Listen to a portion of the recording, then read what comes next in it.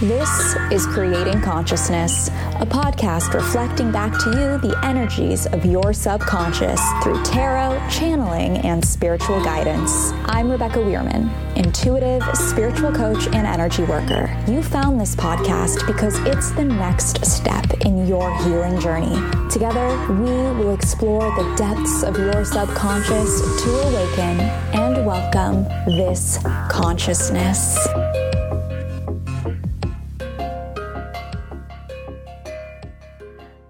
Hello, conscious creators. Welcome to Creating Consciousness, a daily podcast. I'm your host and channel, Rebecca Weirman. I have to tell you, I faced so much resistance when it came to recording today's episode. I'm serious. I pulled the card, picked up my phone, started scrolling, then went outside, connected with the earth and sky, and then came back inside and goofed around like a little kid. I didn't want to write, I didn't want to channel, and I did not want to record. Just like a little kid who doesn't want to do their homework. And I'm not telling you this because I'm complaining. Maybe a little. No, I'm kidding. I'm not complaining. I'm sharing this because in my moment of resistance and allowing myself to do something different than what I was originally forcing myself to do, the idea for today's episode just came to me. Spirit wanted me to share this resistance because this energy perfectly captures today's card, the Six of Cups. But before we dive into that, I would be so grateful if you would please rate, review, and subscribe to this podcast wherever you're listening.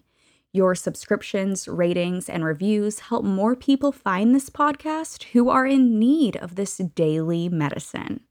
If this podcast has ever provided you with exactly what you needed to hear that day, then please leave a rating and review as an energy exchange for the time and effort I put into producing quality content for you on a daily basis.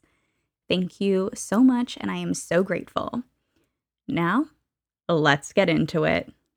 The Six of Cups is all about our childhood memories, our roots, and nostalgia. It invites us to connect back in with our past so we can acknowledge our growth and see just how far we've come. It's a reminder to play, be present, and enjoy our youth, no matter what age we are. However, no matter how great your childhood may have been, everyone experiences childhood trauma. No childhood is perfect, and to say that one is just ridiculous. Our body keeps score of our trauma, and what triggers you might not trigger someone else, and what triggers them might not trigger you. The Six of Cups wants you to acknowledge this, and is there to remind you that what you see from someone or in someone isn't always the whole story.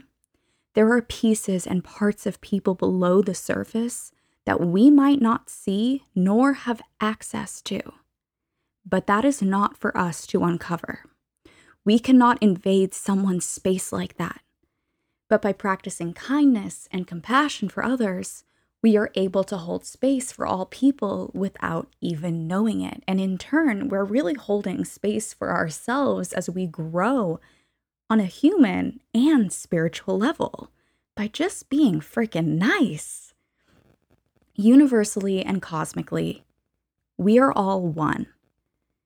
But we all have different journeys to oneness, different lessons and experiences to work through that bring us home. Now, how does this relate to me not wanting to channel today's episode?